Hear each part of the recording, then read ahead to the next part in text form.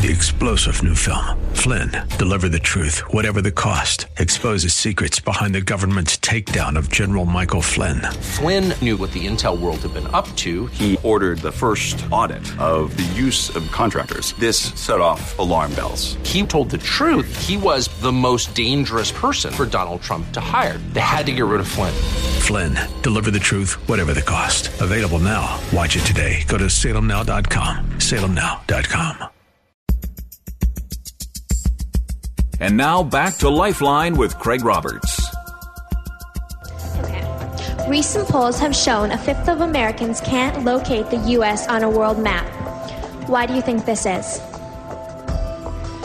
I personally believe that U.S. Americans are unable to do so because some people out there in our nation don't have maps, and I believe that our education, like such as in South Africa and the Iraq, everywhere like such as, and I believe that they should, our education over here in the U.S. should help the U.S. or should help South Africa and should help the Iraq and the Asian countries, so we will be able to build up our future for our children.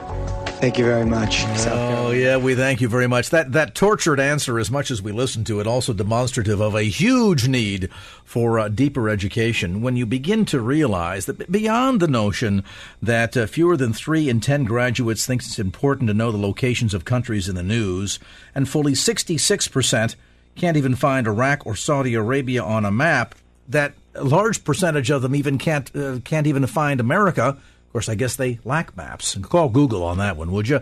It just is demonstrative of what seems to be a greater level of global connectivity, and yet we're not even participating. We're just kind of very casual spectators to it all at many levels. We're visiting today with best-selling author Paul Brothwick. His new book is called How to Be a World-Class Christian, Becoming Part of God's Global Kingdom.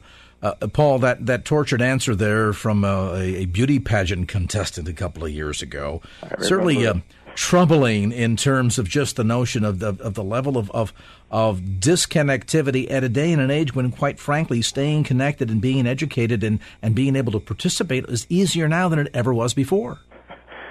Well, I've had an elder at our church ask us, what is the capital of Africa? And you know, if you don't get that that's a joke, there are 53 or 55 countries in Africa, each with their own capital, you know, and yet he thinks of Africa as a country, not as a continent, you know, and yeah, it's kind of scary. I oftentimes ask people who are either new to this country or international students, what's the stupidest question that an American has ever asked you? And I had a student this past semester from Malawi, southeastern Africa, and I asked him, what is the stupidest question? And he was up in Maine, not too far from us, and the church that he was hosted by asked him when he started wearing clothes. All right? And he thought it was a joke. Sure. So he said, well, when I came to New York, after I got through customs, I decided to buy some clothes. And the people were horrified, and he knew they weren't kidding, meaning that they didn't know. And because they were thinking, you know, he had come all the way over here buck naked and bought clothes on the other side of customs in New York City. And yet they were, you know, and one of my friends in Nigeria said he got so tired of Americans asking him how he learned English when Nigeria is an English-speaking country. And he said finally I decided to tell him I learned it on the plane on the flight over. You know, but I mean, to be fair, and I can be as critical as anybody about Americans' lack of geography knowledge, but to be fair, there is hardly a place on planet Earth where you can travel for 3,000 continuous miles, speak one language, go to Denny's, you know, stay at Hampton Inn, ride on highways that look all remarkably the same in terms of their signposts and everything. So, I mean, in one sense, unlike a country like Luxembourg or Switzerland, where we're surrounded by 3 or 4 other language-speaking countries, you know, Americans can be pretty lazy about it. Now, I mean, obviously, the influx of Spanish speakers and Chinese speakers, Korean speakers, whatever, is changing some of that in our urban areas. But generally speaking, we don't have to learn about the other countries of the world. And many times I've traveled and people will say they know more about my country, meaning the USA, than I do. And sometimes they do because they are directly affected by the decisions that our government makes and decisions that our military makes. And it affects me somewhat, but not on a day-to-day basis, generally speaking. As the world is coming more to us, and as we certainly, as you've explained earlier, Paul, not been relieved of any obligation in terms of, the perspective of bringing the gospel of Jesus Christ to Judea, Samaria, the othermost parts of the earth, how should Christians begin to develop not just a Christian worldview, but how to become a world-class Christian? Well, I think one of the things that I advocate in the book is obviously cultivating some information, learning about places, that the Islam of Iran is not the same as the Islam of Iraq, for example. And what's going on in Egypt affects the entire Arabic-speaking world. Or, learning something about what one article in Time magazine calls the upcoming Chindian century. And it's talking about how the economies of China and India will probably be more significant in the next 100 years than the USA. And wrestling with those kind of questions, even if we disagree with them, to just get some information that sort of rattles our cage a little bit. Because the United States, depending on whose statistics you use, is really only about 5% of the world's population. And so if God so loved the world, John 3:16, then there's a lot to be learned about the world that God loves outside of our own country, as well as within it. One very simple thing that I propose in the book, and in the time that we had on the radio, I want to make sure to say this, because every person, when you start thinking about the world, can feel pretty overwhelmed by it. So my number one creative idea, and I think it's the only one I've ever had, is start your knowledge for the world by praying for the country on the label of your clothes. Okay? So when you take your clothes off, you change into your pajamas or whatever tonight, take a look at it, see where it's made, and pray for that country. And I dare say that probably 90% of the clothes in your closet are made someplace else in the world. And you can start learning about them. China's obviously going to be there. India, the world's largest Hindu country. Indonesia, the world's largest Muslim country. And these places are touching us that way just to get us started thinking about the fact that the world is in our midst, starting with our own wardrobe. And as we pointed out earlier, and the world is coming to us, and so the ability to be educated, to be sensitive, particularly as we take into consideration religious differences, cultural viewpoints, can only help but to make us not only more sensitive, but more effective when it comes to sharing the gospel. Yeah, and I believe, there's all sorts of debates about immigration and unregistered people and illegal aliens and all this other stuff. But in one very specific Christian perspective on it is, I want people to abide by the law. That's not my point. But they're here, and maybe God brought them here so they could hear the gospel from us. As one Toronto pastor said, Toronto is probably the most international city in North America. And he's a Toronto pastor, and he said, God commanded us to go to all the nations. We didn't go, so he's bringing all the nations to us. Mm-hmm. And, you can go down to Southern California and meet a scad of people from Iran.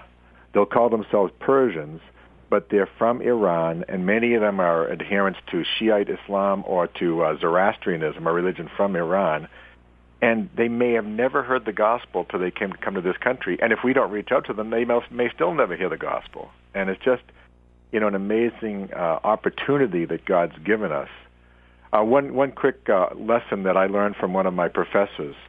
He said, when you're walking down the street, let's say in the Bay Area, you're walking down, streets in San Francisco, and you see a man with his wife, she has a headscarf on, or, there's something about their attire that tells you distinctively some other religion. Maybe he has the turban on, and it tells you he's a Sikh. He says, pray as you pass by that person, just breathe a prayer, shoot up a prayer on behalf of that person. He said, you might be praying for someone who's never been prayed for in Jesus' name before in their whole lives. And you're bringing that person before Jesus for the first time. And think of that as, what a staggering opportunity that we have when the people have come to our country because they're finding this is the place for, a better economic future. But why not help give them a better eternal future? We mentioned earlier that in addition to just taking the time to get educated in something simple as maybe saying, let's see where my shirt was made, Google the name, look at the country, pray for that country tonight. You talk to a lot in the book about being able to get a focus on being globally aware. Certainly compassion fatigue sometimes can be a challenge, as we lightly touched on earlier. But when we bring this whole thing together, how do you believe that God wants us to develop this Christian worldview, how to become uniquely a world-class Christian? Well, I think that it has something to do with a phrase that I picked up off a bumper sticker. I don't even think it was Christian by nature, but it said, think globally, act locally. Mm-hmm. And, I think that's a great summary of what I'm after in my own life, as well as encouragement in this book, to realize that, A, we're part of a global Christian family. So when the church suffers I'll use Egypt since I referred to that earlier, that my family is suffering, so I'm thinking about that. But I'm also acting locally so that when I meet the Egyptian guy at the medical clinic, I'm aware of the fact that, I might be reaching out to someone that my friends in Egypt have never been able to reach. And so, it's all a matter of a mindset. It's going into the day. I mean, just this morning I was preparing my breakfast and remembered to pray for Colombia, South America, because when I picked the sticker off of the bananas, it was actually harvested in Colombia. It says it right there on the sticker.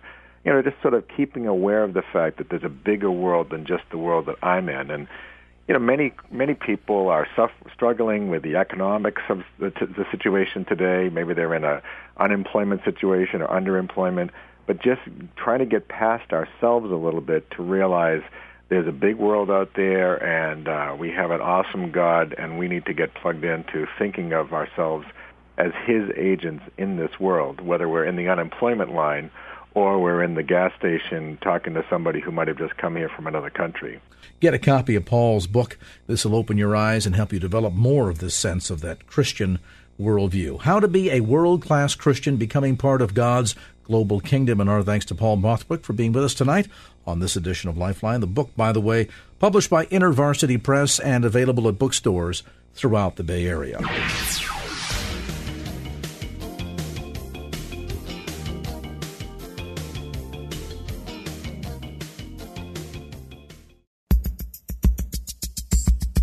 And now back to Lifeline with Craig Roberts.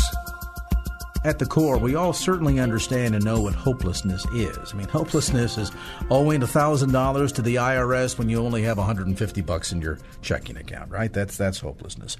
Wanting the promotion at work at the age of 61 when you know you're slowing down, and up comes the 30-year-old gangbuster coworker wanting the same promotion. That can be pretty hopeless. If you're desiring to see your first grandchild when you have been diagnosed with stage 4 cancer and your daughter isn't even expecting, that can be pretty hopeless. A devastating 7.2 earthquake hitting the poorest town in the poorest nation in the Western Hemisphere, killing tens of hundreds of thousands of people, that can be pretty hopeless as well. It's sad but true that oftentimes, even within the church, we have a far better understanding and grasp on what hopelessness is, but don't understand much about what hope is, let alone the notion of being able to pay it forward. Hope Casting is the title of a new book by my guest tonight. Mark Ostreicher is partnered with the Youth Cartel. It's an organization that challenges youth ministers through strategic counseling and innovative resource development for youth ministry. He has served as vice president of ministry resources and later as president of Youth Specialties in San Diego, an organization that trains and equips church youth workers. And he's authored or contributed to more than 60 books. And Mark, great to have you on the show. Thanks so much, Craig. I'm glad to be here. Why is it that we as the church don't really have a good grasp on what hope is? We've got a lot of experience, to be sure, with hopelessness, but it seems as if a lot of us in the church don't really have a good understanding from a biblical perspective as to what hope is. And oftentimes I think we end up confusing biblical hope with just wishful thinking. Absolutely. It's exactly why I tried to start to explore this for myself. Before I even started writing the book, I was finding myself in a season of hopelessness from a job loss and all the identity questions that came from that, and really wrestled with my, I think, immature ideas of what hope is. I just didn't find them sustainable. I feel like I'd been told so many times that hope was, like you said, wishful thinking. I would say hope was optimism, right? Just put on a happy face and be positive. And I wasn't finding that all that helpful. It wasn't doing anything for me. And when I tried to start looking at what other Christians were saying in books and things like that, I looked on the internet and on Amazon and stuff, and so much of the language of hope was only connected to the afterlife, which is beautiful and wonderful and true, but it wasn't enough to pull me out of bed, right? It wasn't enough to give me fuel of kind of encouragement for that given day. It's not like I was in a deep depression, but I was in a tough place. And so I started to really search Scripture and found that my understanding of hope was not lining up with the Bible. Yeah.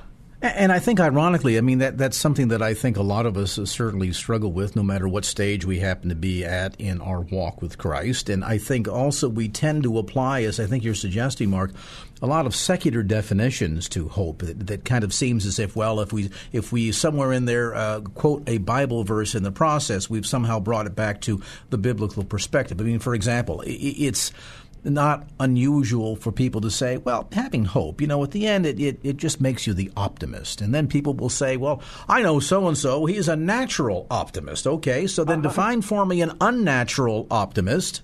And how do you go about adopting the sense of optimism that a person has? What is it really based on? And I certainly, in reading through your book today, drew the conclusion that, well, whether you're an unnatural optimist or a natural one, optimism in and of itself tends to kind of be built on a pretty shallow foundation. Yeah, and I'm not anti-optimism. I would say I am an optimist, and I'd much rather be around a group of optimists than a group of pessimists. So I'm pro-optimism. It's just not the same thing as biblical hope. And optimism is helpful in little short spurts, but for a lifetime of meaning and purpose, and it's particularly when we're in difficult seasons, we need something more than that, and that's when hope comes into play. What strikes me about the lessons that you share in the book, and we're going to get into this deeper after we do a time out here, but what strikes me is that you show us through the book that the journey to hope is not just a snap your finger and you're there, that in fact the journey to hope takes us through hopelessness. Yes. Mm-hmm. Explain a little bit about that, would you? Because some people say, well, wait a minute, I don't want to be in hopelessness. I just want to hurry up and quick get me to hope. Maybe the easiest way to do that is to start with where this first started to become an awareness for me. And you mentioned in your intro of me when an earthquake hits the poorest country or the poorest city in the Western Hemisphere, and that's where, in Port-au-Prince, Haiti, this started to shift for me. I was in the season of hopelessness after losing a job, and just months after that, ended up in Haiti, in Port-au-Prince, Haiti, leading a short trip for a group of influential youth workers 3 weeks after the Haiti earthquake. And I expected to see lots of pain and suffering, and boy, did I, to an extent that I've never experienced it or seen it in my life. What shocked me, and I didn't expect at all, was the deep level of hopefulness that I found in Haitian believers. And it was completely unexpected. We were driving down a busy road on our first day in Haiti, we had to drive over from the Dominican because the Port-au-Prince airport was still closed. And we got stopped in traffic, and we saw all this crowd of people up ahead and thought it must be a protest. And several of us jumped out of our little minivan and made our way up to see what was happening. And when I came upon this crowd of about 1,000 people still assuming it was a protest, I felt I want to separate from my group and kind of get in the middle of this and try to feel what's going on, because I couldn't understand the language. Of course, they're speaking in Haitian Creole. So I pushed my way into the middle of the crowd, and it wasn't until I was in the middle of the crowd that I noticed that all of the people had big smiles on their faces. They weren't angry faces of protest. And these two little old Haitian women came up to me, grabbed my hands, and through body language made it clear that I was supposed to start dancing.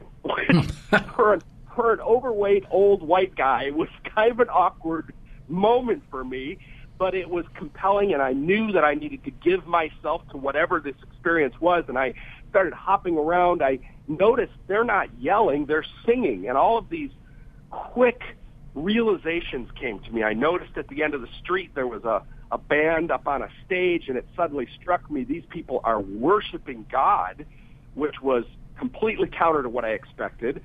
And then I realized these people have experienced more pain in their life than I ever will. Every one of them, I came to find, have lost people, lost homes, lost jobs, but they have a level of hope that I have never experienced. And that verse that I'd memorized as a child in a Bible memory program from the book of Romans, when Paul says to us, we have, I'm just blanking on the verse.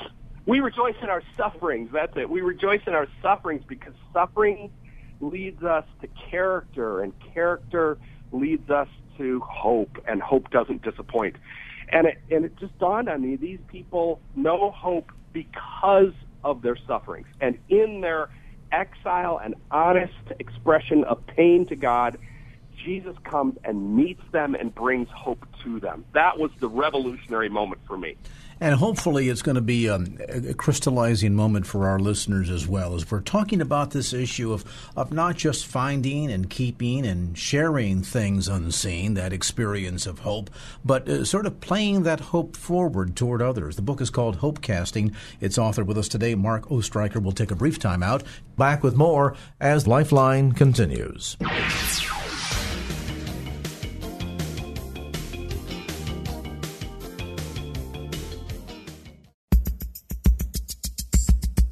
And now back to Lifeline with Craig Roberts.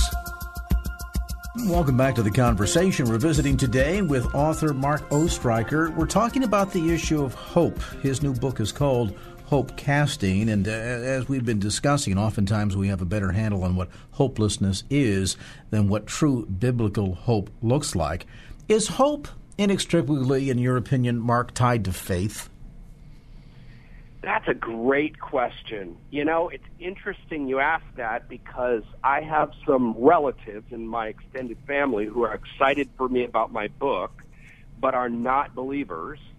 And as they've started to read this, they've asked the question, so I'm not a Christian. Does that mean that I can't experience hope? And they're kind of pushing a little bit because they are wanting to know if I'm writing them off. But they're also curious, genuinely curious. And I think it's a fascinating question. I have to say, and there's part of me that isn't completely sure about that. I believe that God gives out, through God's gracious love, gives out gifts to people whether they acknowledge God or not. But I do believe that faith plays a particularly important role in our understanding or experience of hope. That role is particularly played out when we face fear. And so what I discovered, Craig, as I started to dig into both the biblical examples of hope, particularly in the book of Isaiah, but I think we see this unfold in lots of stories in the Bible also.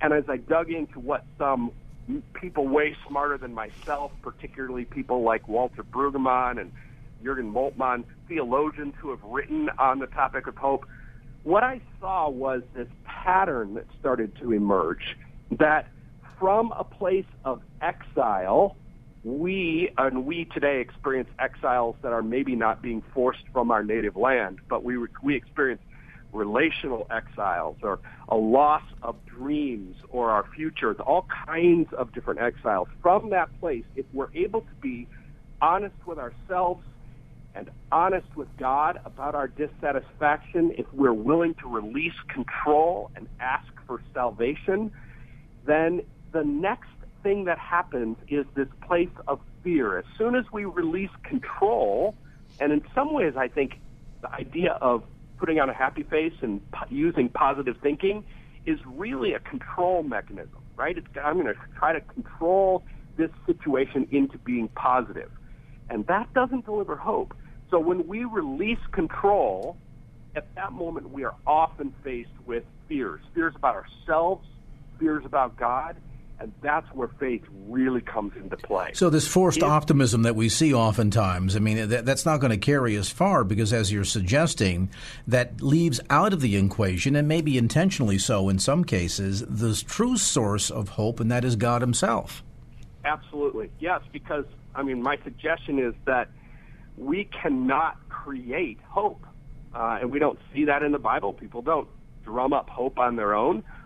Instead, hope is a gift that comes with the presence of Jesus Christ. And it's interesting that you mention that because, reading the book, and I want you to explain this character to listeners because I think that'll give them a point of reference here. You talk about Bobby W. Clark. Yes. And it's funny because when I read that passage, I thought, that reminds me of a lot of people, and I don't want to get in trouble here with some, but I know that I will. There was a season a number of years ago, maybe 10 years ago, when a little booklet came out called The Prayer of Jabez. And there were folks that were just, quoting this right and left, and there was coins that were stamped that had the Prayer of Jabez on it. And the more I heard people talk about this, I thought, okay, this is the latest fad, and it is built on a sense of forced optimism. And the Prayer of Jabez in that context reminded me so much of the character Bobby W. Clark in the book. Put that into context for listeners, would you? Yes, I will.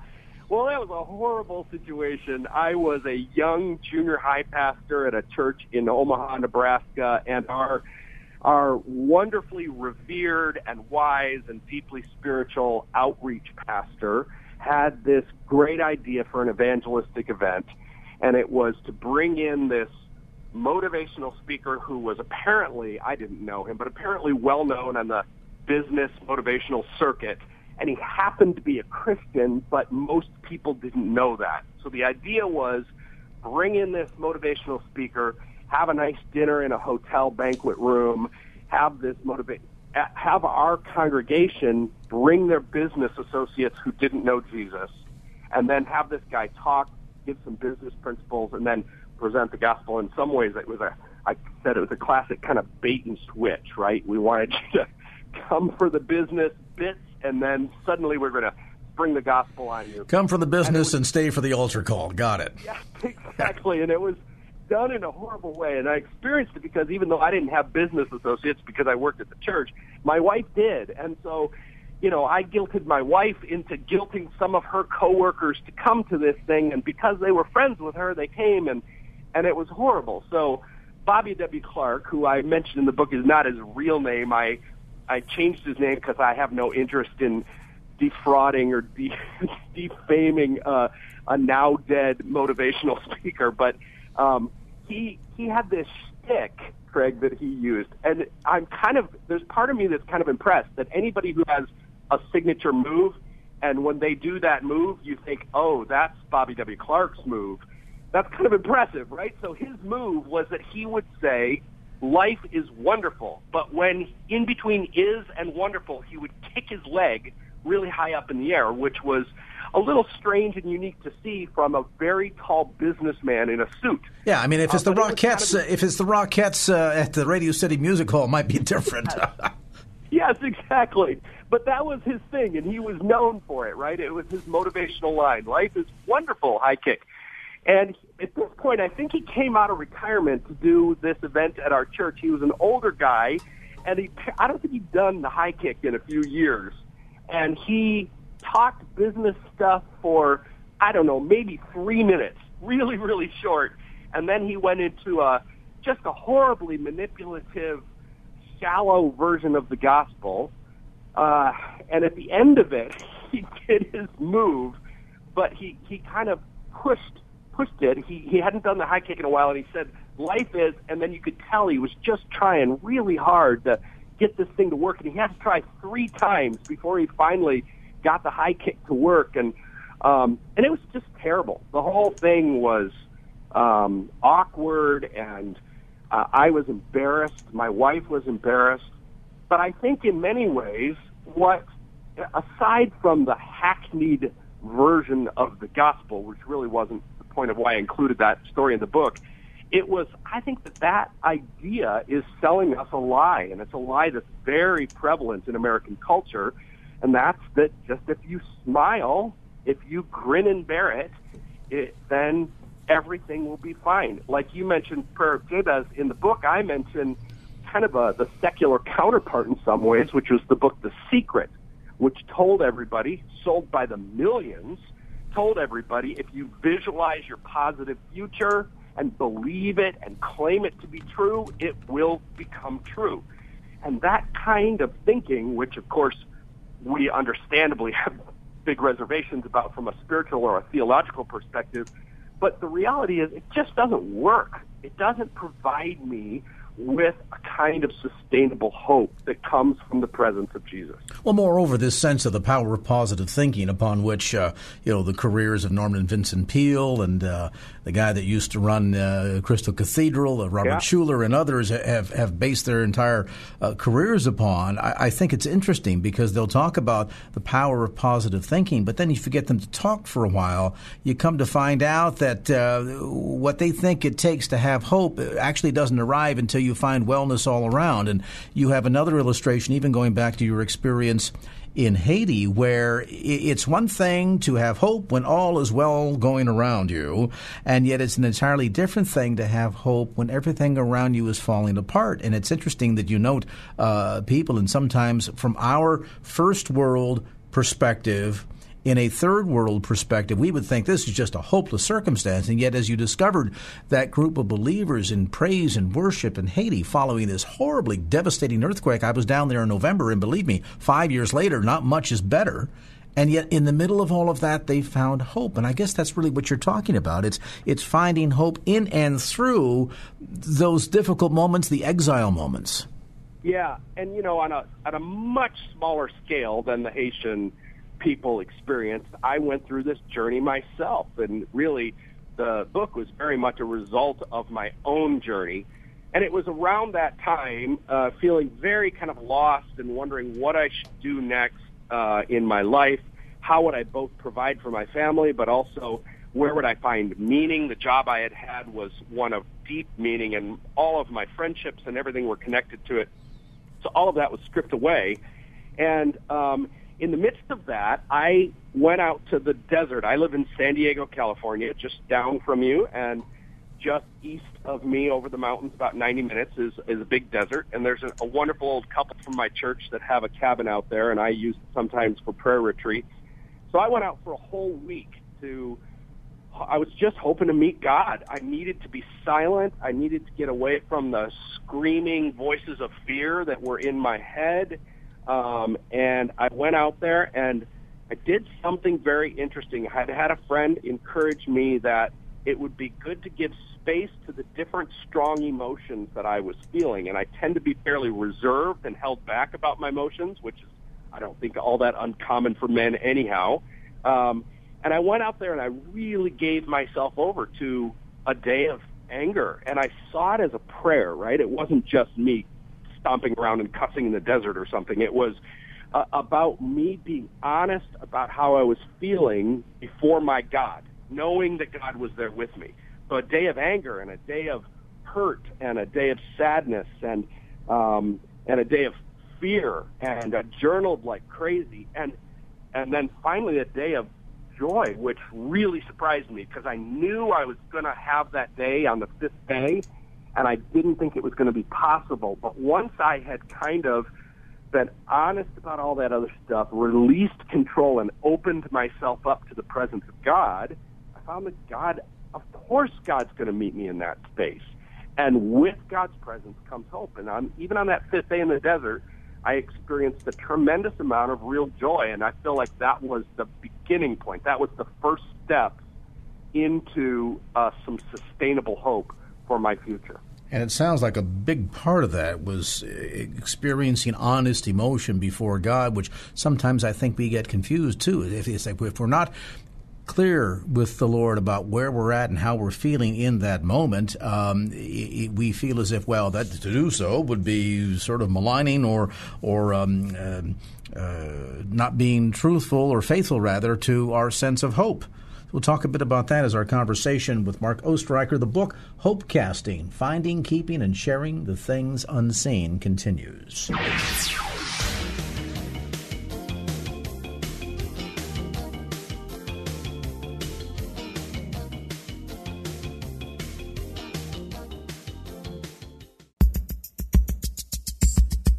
And now back to Lifeline with Craig Roberts.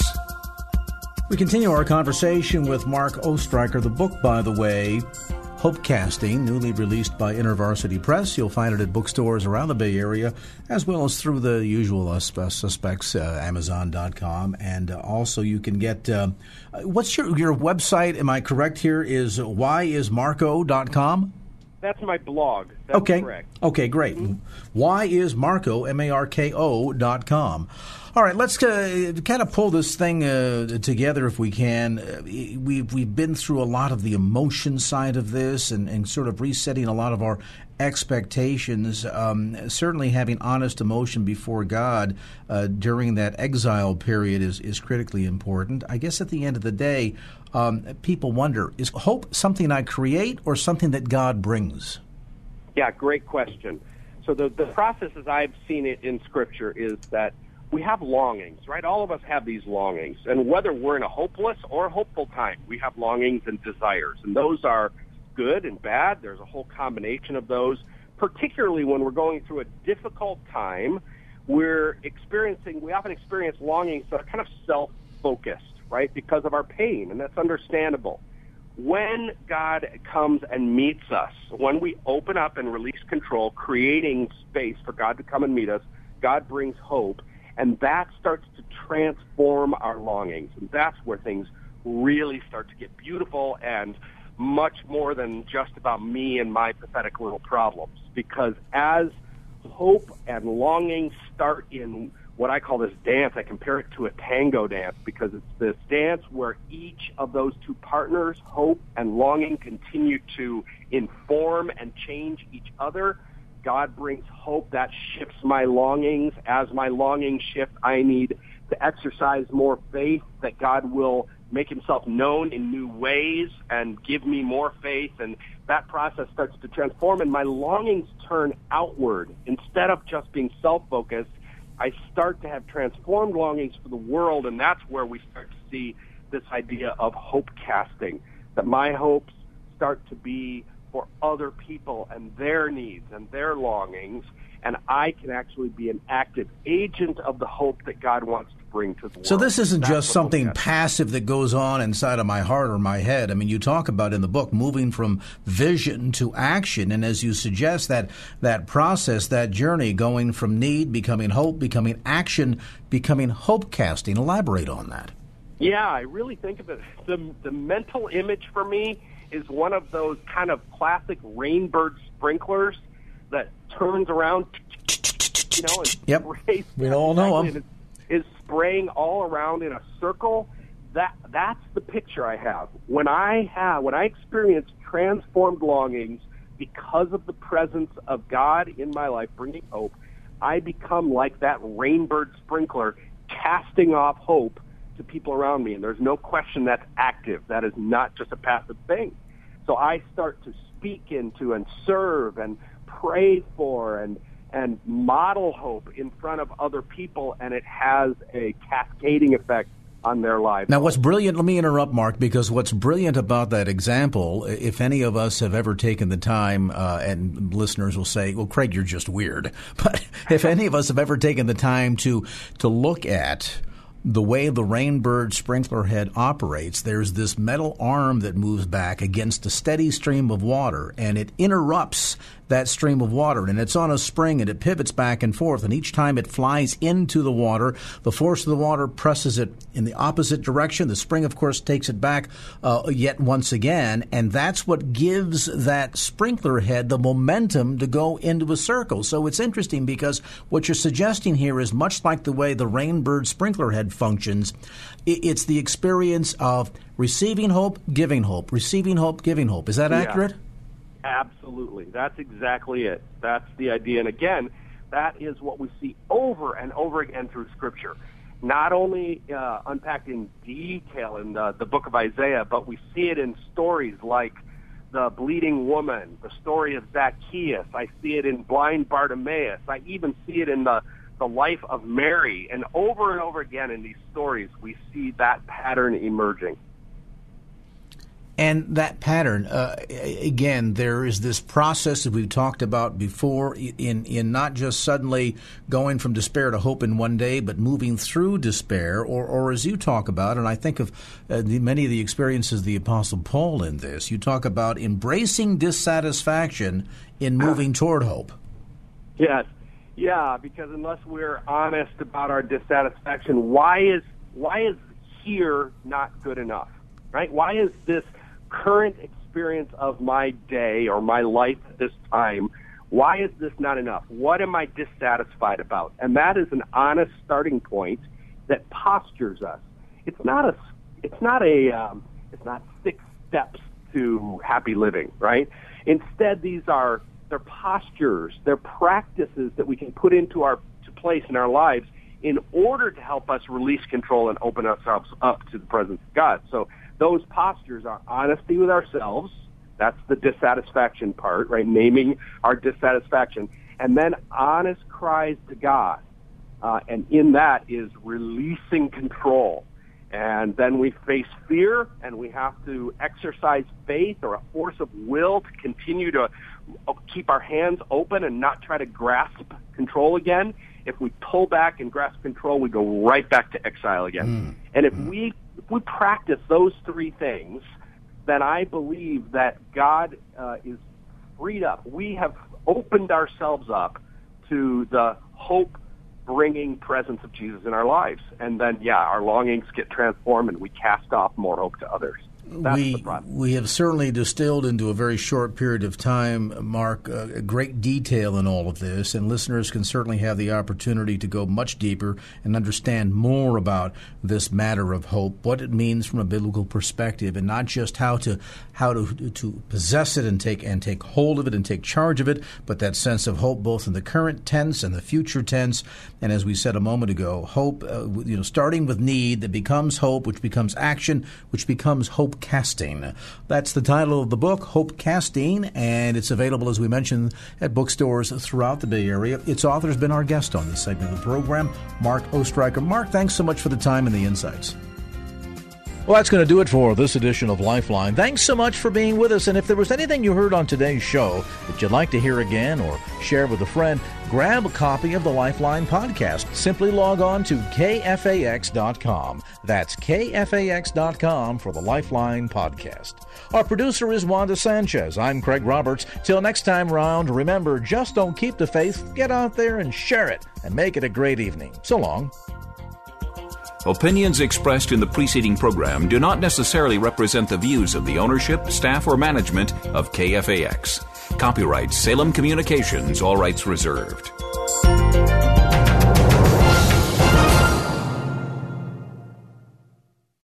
3-star General Michael J. Flynn, head of the Pentagon Intelligence Agency, knew all the government's dirty secrets. He was one of the most respected generals in the military. Flynn knew what the intel world had been up to. He understood its funding. He ordered the first audit of the use of contractors. This set off alarm bells. The explosive new documentary, Flynn, Deliver the Truth, Whatever the Cost, uncovers the facts behind this scandal. Flynn told the truth. He was the most dangerous person for Donald Trump to hire. I find out the worst enemy that I'm going to face in my life is right here in America. They took my assessment and they wanted me to change it. And I was like, I'm not changing it. They had to get rid of Flynn. with in-depth interviews, archival footage, and never-before-seen personal records of the man behind the headlines. I just felt like I was drowning. Flynn, deliver the truth, whatever the cost. Available now. Watch it today. Go to salemnow.com. salemnow.com.